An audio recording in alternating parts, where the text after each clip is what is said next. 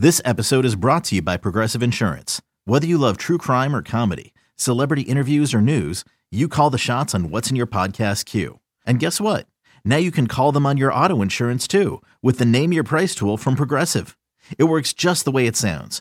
You tell Progressive how much you want to pay for car insurance, and they'll show you coverage options that fit your budget. Get your quote today at Progressive.com to join the over 28 million drivers who trust Progressive. Progressive Casualty Insurance Company and Affiliates.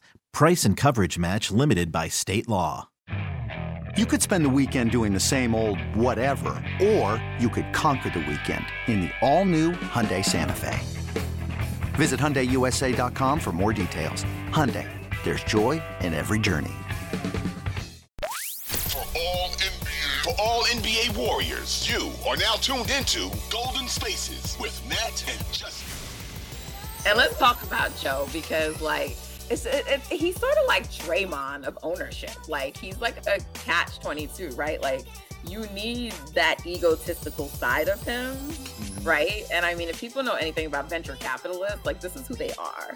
They don't get to be in this place without being cutthroat and without extreme confidence in themselves. The same way players have to have extreme confidence, you know? You just have to hope the right person to check Joe Lacob will be in place. And I don't know, I certainly don't think that's going to be his son. And to clarify, his son is not expected to be the next GM, but his son is expected to get more authority and power within the organization, you know, and then you have to wonder if, you know, Mike Dunleavy, who is expected to be the successor of Bob Myers, is just going to be a yes man, you know, and we don't know. We don't know what it's going to be, but Mike Dunleavy leaves a bad taste with the Warriors due to his history with them. So admittedly, so we're not happy about him being the potential successor, but we have to wait and see. But I like change. I think change is good sometimes. And I do think it's a good time for change with the Warriors, right? And, you know, sometimes putting a certain player on a team forces a coach to change their approach, right? And I think Kerr does need to be pushed a little into changing his approach. Now, what we don't know with respect to the rest of the Warriors is like, is anything going to change about coaching? Kenny Atkinson was up for a few of these jobs, but I don't think he got the main ones. I don't know if he's a finalist for Phoenix. I don't remember. Check that right now. But some of the others have been, you know, the coaching jobs still available on the market are the Suns and Detroit. Is that it? And Toronto. I'm not sure if the Wizards is on the market, but oh yeah, I think Doc is going to get Phoenix. I just think it's remarkable. Like, let me tell you something. I think it's remarkable that Doc Rivers has been granted white privilege as a coach. It's remarkable. He's been granted KG, Paul Pierce, Ray Allen, Rondo privilege. Nah, bro. This is some next level shit. It's some next level shit. The man is objectively not a great coach. He's flawed. I wouldn't say he's not a great coach. He's not great. You can't use the word great with him. Solid? Solid. I think he's better than average for sure. Yeah, to me, he's like in that Steve Kerr realm, but he's had better talent. So people are gonna. Steve Kerr has had better talent, is what I'm saying. So, you know, like, come on, you had Chris Paul. Like, you're not winning with Chris Paul as your guy, right? So you had Chris Paul. You're just not. You're not. It's not gonna happen. They shouldn't have blown a 3-1 lead, but they were not gonna win with it being Chris Paul, Blake, and whoever. You know, they maybe had like one season where they had a shot, but that wasn't a team that was going to like, they weren't going to do what like Steph and the Warriors did, right? So that wasn't going to happen. You know, they have a flawed team in Philly. And even still, Philly was never the best team in the East. So none of us, no matter what Doc did, none of us thought Philly could come out, right? So Doc Rivers could have reached higher ceilings, meaning conference finals, right? Like the constant blown leads and shit like that is the problem. But that's why I'm saying he's in the same vein as Kerr. The difference is Kerr had better talent to cover his flaws. Doc doesn't, so his flaws aren't covered. But to me, they are coaches that are like better than average. They're good. I don't think they're great coaches. I really don't. They're good. I think Steve's a great coach, but not a great coach. You were correct about the I don't know how talent. many things we can critique about Kerr, and y'all keep saying he's great. Like, you're not going to be great to me for something you did 10 years ago. Like, if you can never, ever, like, in the moment, adjust. If you refuse to pay players because of dumb shit like they dunked in game and taunted, because you want to fucking teach lessons, because you're wedded to this old school pop approach to coaching, which ain't gonna work with Gen Z and all these other fucking people coming. It's just not. It's not. That's true. Like, all these things, y'all credit Steve Kerr for shit that I'm just like, oh, he's good at managing players. It's not even true. Draymond Green tried to fucking fight him. Kevin Durant left because of him. And I'm not saying that Kevin Durant is not, he comes with his own stuff. But, like, what is it that he's managing so well? Draymond Green is out of control. And there's nothing they can do about it. So he didn't manage him well, and neither did anyone in the fucking Warriors or organization. What the fuck is Steve Kerr great at? What? Tell me the thing he is great at. I mean, he's a great defensive coach for sure. I don't think that. Then why was their defense ass? Because they were tiny this year, and they didn't have any good players outside of their starting five. I mean, there's not really much he could do when he has no choice. I mean, he could have played Kuminga more in the playoffs for sure. But as far as the players he trusted, they were just too small to be able to defend at the level they did. Brad Wanamaker. These are indefensible fucking things. They didn't want to make a move this off in the buyout market because Steve Kerr wasn't going to play the player. That is not a great coach. You're not convincing me someone with that many restrictions is a great coach, because it has to be my way, only a certain way for it to work. Someone who's great at something is adaptable. They're adaptable. That's true. I'm never going to consider anyone great at something if you can only do it one way. If you can only do it one way, then you're great at a specific thing. Yeah, I mean, I think he's just a little less adaptable as far as like how quickly he adapts than a guy like Spo, but I do think they're in the same realm. What has Steve Kerr adapted to in his coaching? I mean, he switched up his defensive philosophies and stuff. A lot of that last year. Did he, or did Mike Brown switch them up? I mean, he's the head coach, so yes, but Mike Brown left. Yeah, and their defense was notably affected. Their roster was way worse defensively than last year too. But you get credit for hiring a good staff. That's what I give Steve Kerr for hiring the right people. But, like, come on, that defense was all Mike Brown. That wasn't Steve Kerr. The defense was great before Mike Brown got there too. Yeah, and who did they have before? Ron Adams, also a great defensive mind. It's not like they're just telling him. And he's just like, he has a blank slate and they're just telling him what to do. You know what I mean? No. You got to give him some credit there, in my opinion. I give him credit for hiring the right people. My thing is, if you look at Spo and you look at Kerr, they do a lot of the same stuff as far as the defenses they implement, the offenses they implement.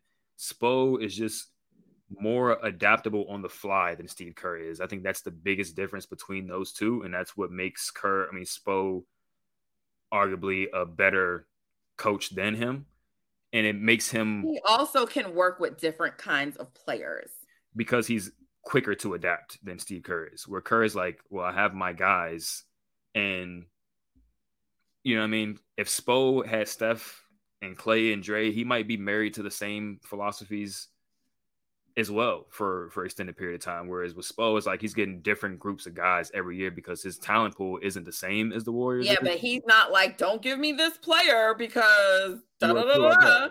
You're true about that. I mean, you were correct. Like, that's what I'm saying. It's like, come on.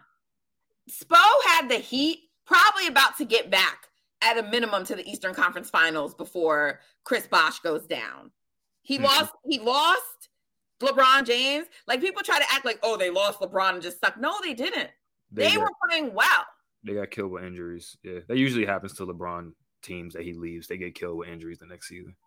Right. But he didn't say, oh, no LeBron James. We got to tank it in. No Klay Thompson. We can't do anything. Let's fucking suck for a season. Like, I don't think Kerr did that. I think Joe Lacob did that. I think Joe Lacob did that. And then Kerr, when they finally gave him the free reins to do what he wants, they won 15 out of 20 to end the season. When they gave him the free reins? When they said Wiseman is done for a season, you can't play him. Even if you didn't want to, you can't play him. He said, all right, I'm going to play my guys. And they won. Dad Wanamaker. Don't fucking tell me Wanamaker that he sucked. He sucked. He did. And he didn't want to let go of him. He kept playing him. What was his other choice, though? Not to play him?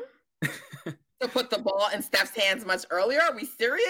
He could have done that earlier. There were points that Wiseman was hurt earlier in the season before they shut him down, that Kerr could have done that, and he didn't lean into that. So don't tell me it's because but that was not it, because he had opportunities to do that and did not, Justin. You know damn well he likes having some fucking point guard to sit there and do that old school bullshit style of basketball.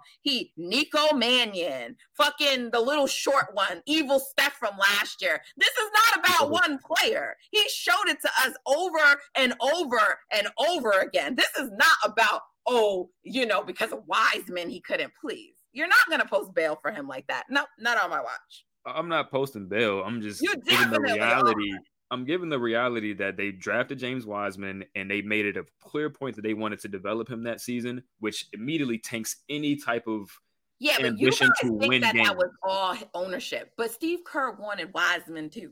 He wanted a big two. And I'm sure after he realized he wasn't good, he was probably like, we're not going to win a lot of games this season because this kid is not good. That's why he said they're not chasing wins. And immediately once Wiseman went down, they started winning at the championship level. But not chasing wins tells you from the beginning of the season, he was not trying to win. And he did make similar statements about Klay. He didn't even think they could beat the fucking Celtics last year. There's no way he thought the season without Klay, they could really compete. Bro, they were all like, we didn't know Steph would be this good. Come on. That's a fucking fail. The man goes on and says Steph can't be in the same category with Kevin Durant and fucking Kawhi Leonard. And you're telling me this is a great coach who says that about Stephen Curry? The man doesn't even fucking know what he has on his team. I mean, I've been critical of Steve as well. Did he not say those things? He did say those things. I was critical of him. I don't know how good we'd be if we ran a bunch of pick and roll. Like, bro, this is not a great coach. This is not a great coach. If you want to say he's great at defense, you can say that. I wouldn't. But there's no way you can call this man a great coach. I just disagree on that. He's not without flaws. He has major flaws, just like every coach does, but great people don't have major flaws. They have a thing or two that's like, okay, this is their weakness. He has major flaws in my opinion that have cost them. You put fucking Ezeli in a fucking game 7? Why? We both agree he's extended series longer than they needed to go. Which ones are we talking about? That they've played. Right? Not going small early enough in series.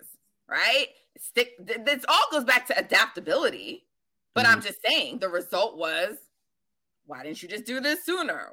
Whether it's put the ball in Steph's hands, whether it's go small, whether it's whatever he did, like, even if you put that in the vein of being, not adapting, what was the result of that not adapting? What did it cost the Warriors? See, ultimately what everyone does is they look at the result and say, oh, but he won.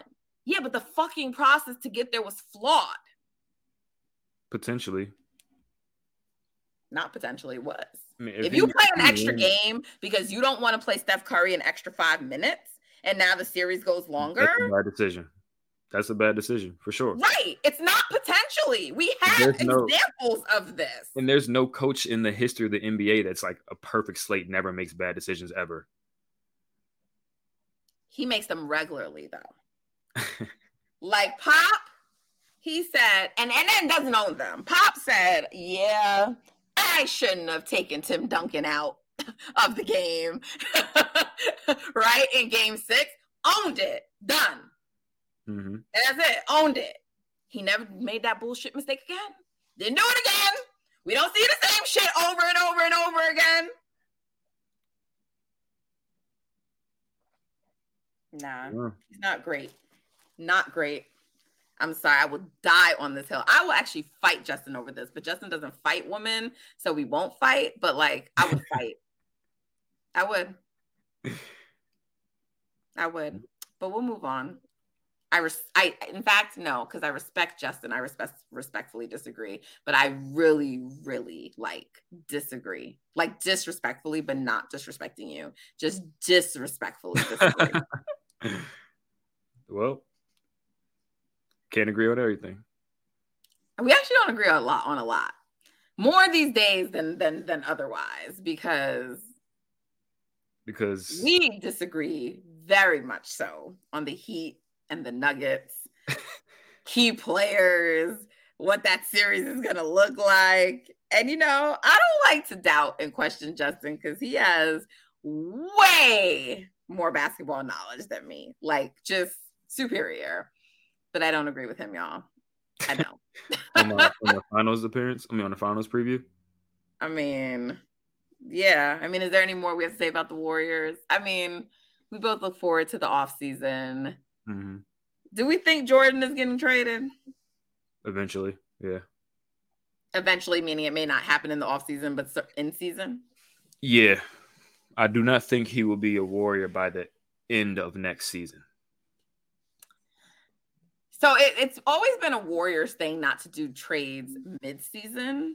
And I don't know if that will continue with the new GM. But I just feel like if they're going to bring someone else in that's new and they have title aspirations, the earlier you do that, the better. Mm-hmm. And the last two of the last 3 seasons they have, 2020 they got Wiggins, 2021 they stayed pat. Yeah, but not in years where they were actually planning to compete. True. Well, last year they planned on it and then it didn't go that way, and then they pivoted and kind of just said, okay, we'll just take Gary back instead of, for Wiseman. So I don't know. And Gary was also a player, though, that's already been on the team, though. For sure. So it's like a different thing. But in a year where they're planning to compete and have to integrate, we saw just what happened with the Suns. Can we think of a team that made that many changes and went all the way, or a key change like that and then went on to win it all? I think the Rockets did that one year. That was just such a anomaly, though. It doesn't happen really ever, so we'll see.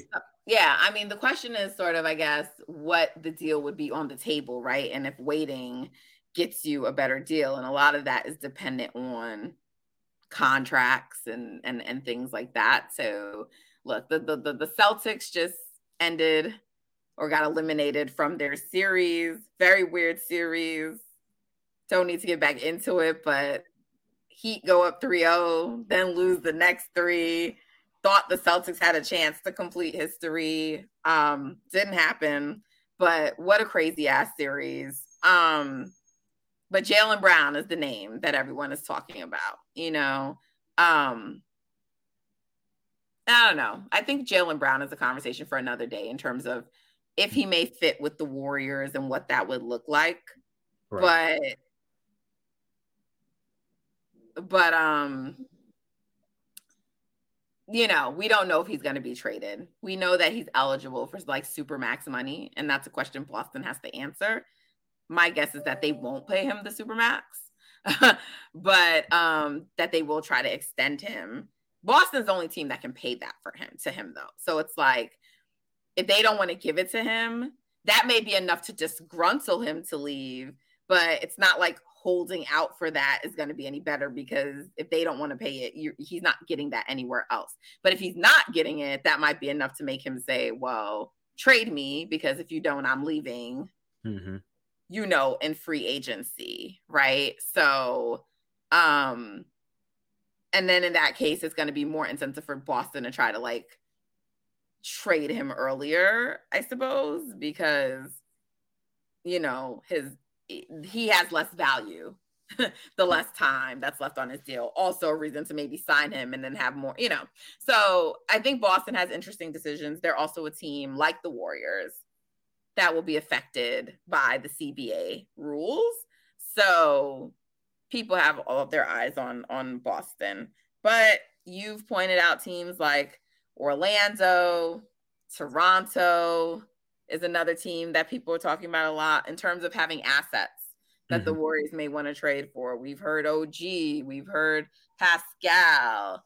Some people have brought up Chicago, you know, with Zach LaVine. So, you know, I think once we get like, it's sort of hard because right now this is all just like speculation. So I think when we have like more to go on, we can do a deep dive into players, fits, who the Warriors should potentially pursue, you know, things like that. But right now, we don't know. Right. We have no clue. We have no clue. But I do think some kind of trade is going to happen. And who knows? It may not be Jordan Poole. It just feels like Jordan Poole is the most likely. And we did talk about that at length. And not just because of his contract or his value, but because I don't know if the Draymond and Poole situation is really going to be better ever. Right. Enough to make it really good vibes on the team. Right. Right. And yes, there are players who play together that don't like each other, but they don't all experience public fights like this where the world is able to see and, you know, all the other stuff that comes with it. So I don't know. I don't think it's happening. I don't either. Like you said, you don't really see that happen a lot, and you don't see it with two players who are such a big age difference. So in normal circumstances where Draymond can kind of be like that older brother mentor type of guy holding Jordan accountable, that dynamic is likely gone at this point. We've seen different clips throughout the season of Draymond trying to talk to Jordan. He kind of brushes it off, or, you know, it's just not the same. Whereas in 2022, there's other clips of Draymond like really getting into Jordan, holding him accountable defensively, and Jordan just taking it all in and accepting it. So if that isn't there, it's just not likely that the team itself and Jordan as a player will be able to perform at his highest level, you know, for them to be able to, you know, make it good vibes and go for a championship again. So it's unfortunate, but it's just, it is what it is at this point. Yeah, but I also think the other thing to be said is like Draymond's leadership style may not work for everyone. And I think the Warriors need to learn to accept that, you know, and deal with that. Like, I think I do. And I don't say this just because of like basketball. I say this in every aspect of the world. You know, businesses have to change because of new generations. And the old ways of leading, the old ways of talking to people, those kinds of, they don't fly. They don't fly. I deal with it in the workplace now with people under me, like that, like tough love. And I'm not saying you can't have it and that it doesn't work on some people. What I'm saying is it's not universal across the board, but less and less so with generations we're seeing. You know, I thought the quotes from Jordan where he's just like, I mean, if you have to always yell to get your point across, you know, like those to me, like, yes, there's stuff between him and Dre, but like one of the reasons it was said that, like, you know, no one thought anything of it when they were first going back and forth is because that's what Dre and Jordan do. But I guess my point there is that maybe Jordan never appreciated that ever. You know what I'm saying? Like, there becomes a point where it's just like that shit wears on you and you don't want to keep hearing it. And I think there's like a mentality with, I don't know within the Warriors, but I know amongst the fan base, like, you know, like Jordan needs to just humble himself and take it. But I am a firm believer, personally, I am. And I'm saying this as someone who struggles with tone and can be like a Draymond, that you have to know how to like switch up your message and deliver things in a different way to be effective. And Roz had reported earlier, you know, that a lot of the young players, like, they're told to look at Draymond as a leader, but they don't know why, right? And I think that kind of stuff matters moving forward while you're transitioning. Because, like, yeah, he's going to still be on the team, but, like, you have to have team harmony and team unity. And that there has to be some acknowledgement on, like, Draymond's impact on that. You know, there has to be. And, you know, that's why I also think about what players you're going to bring in, right? Because, you know, people talk about someone like a Jaylen Brown. He just doesn't strike me as someone who's going to like tolerate Draymond shit. They've already had like back and forth before in the media. Like Dre's like, oh, I know we got in their head. He's like, he sounds stupid or like whatever. I don't want to misquote Jaylen, but I remember like, I just, right. But if you bring in someone like Jaylen, he's going like, even if he's new, he's going to be a big piece to what they're going to try to do. They got into it in the finals. Right. Yeah. Right. And I'm not saying that players can't put things behind them. That's not what I mean. But I'm just saying certain personalities, right? Like even KD, you know, Draymond in his face, like yelling at him. Not every star is gonna like be okay with that, you know? Yeah. They're just not, and none of those players are on the level of KD. But I'm just saying, just not all personalities are gonna be welcome to that. That's true. That's true. I mean, I guess throughout the years, it's kind of where Steph steps in is the kind of like the opposite of that. And, you know, like I said, we've seen clips this year where, like I said, Draymond will say something to Jordan will brush it off, but Steph will come right back over after Draymond and deliver the message in his way, and it'll be much better received. So, you know, it's another one of those things that Steph kind of got to clean up. You know, he kind of has to put out a bunch of fires for the team. And that's just been his role in addition to all the load that he has to carry throughout all these years. And I guess it's just, you know, the reality of the team as it's currently constructed. A reality that Draymond made and makes harder. Yeah. So, yeah, I mean, it'll be interesting to see what the approach will be. And also, like, Draymond had a really great relationship with Bob Myers. I don't know if he got a great relationship with Dunleavy. And the reason I bring that up is because, like, it matters. It matters because if he doesn't view Draymond as needed or as favorably, right? Like, Lacob does love Dre. I would actually say that might be one of his saving graces, that like Lacob is so into him because, you know, when everything happened with Jordan, like the feeling among the organization, it wasn't like just players or young players, like he's worn on a lot of people within the organization from top to bottom. And so you just don't know, like, I guess my point is that when you have that goodwill built up with someone like a Myers or someone who's like goes back with you, Bob drafted Draymond, right? So you might have a longer rope with him than you might someone else. That's all I'm saying. And so I think, you know, it's just going to be interesting to see. But I do think I don't think Poole and Dre can coexist. And like we've already discussed, you can go back and check out the last episode.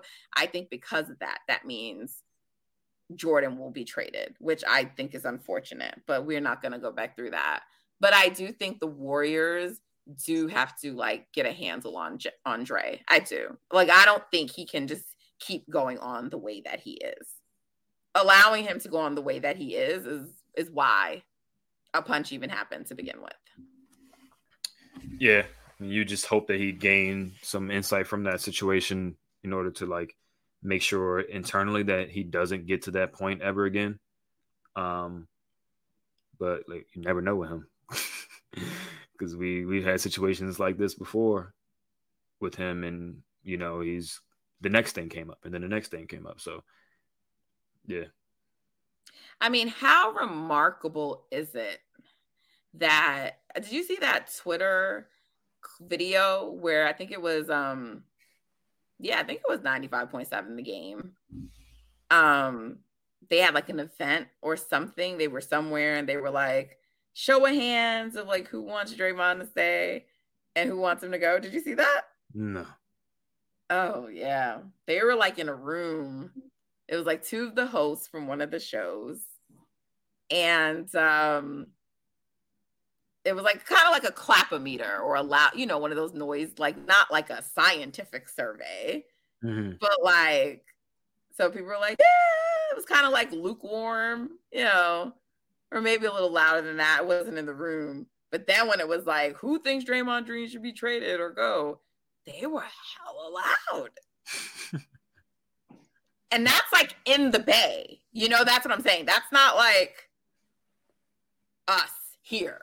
You know, that's like people in the Bay. And like they were even talking about like how they were just shocked. They couldn't believe it. But I think that's representative of the divide and how people feel about Dre at this point. I don't think it's just fans. I think the org, I think that's top to bottom, you know, like how people feel. He's a very polarizing player, both on the court and off the court. So it's not really surprising that that's kind of the sentiment around him and whether or not he should be on the team. Yeah, but I just don't think a few years ago you would have had like a big round like that from like the Bay right about Draymond leaving, you know? And like, to me, that's, you know, that's crazy to me when you think of all he has contributed, right? You know, that people could feel that way about you. If you would have asked me 4 years ago, right? You pretty much got to go out of your way to turn people off of you like that. And he essentially has done that, you know, with, you know, the whole podcast and just loving LeBron and Clutch and all of that stuff. That's definitely turned a lot of people off. And it just seems like he's so different from what he was in the early years of their dynasty, where he was pretty much giving the F you to anybody that wasn't a Warrior. Now he's very much embraced the Clutch, Turner, volume, all those different things much more. And it's almost like he's putting the Warriors to the side while he's, you know what I'm saying? This is my job, but this is what I love to do. And that is like, it's rubbed a lot of people the wrong way. And then, you know, on the court, he's still a very effective player, but he's not in his prime anymore. So a lot of people are kind of turned off from him in that front as well. So it's surprising.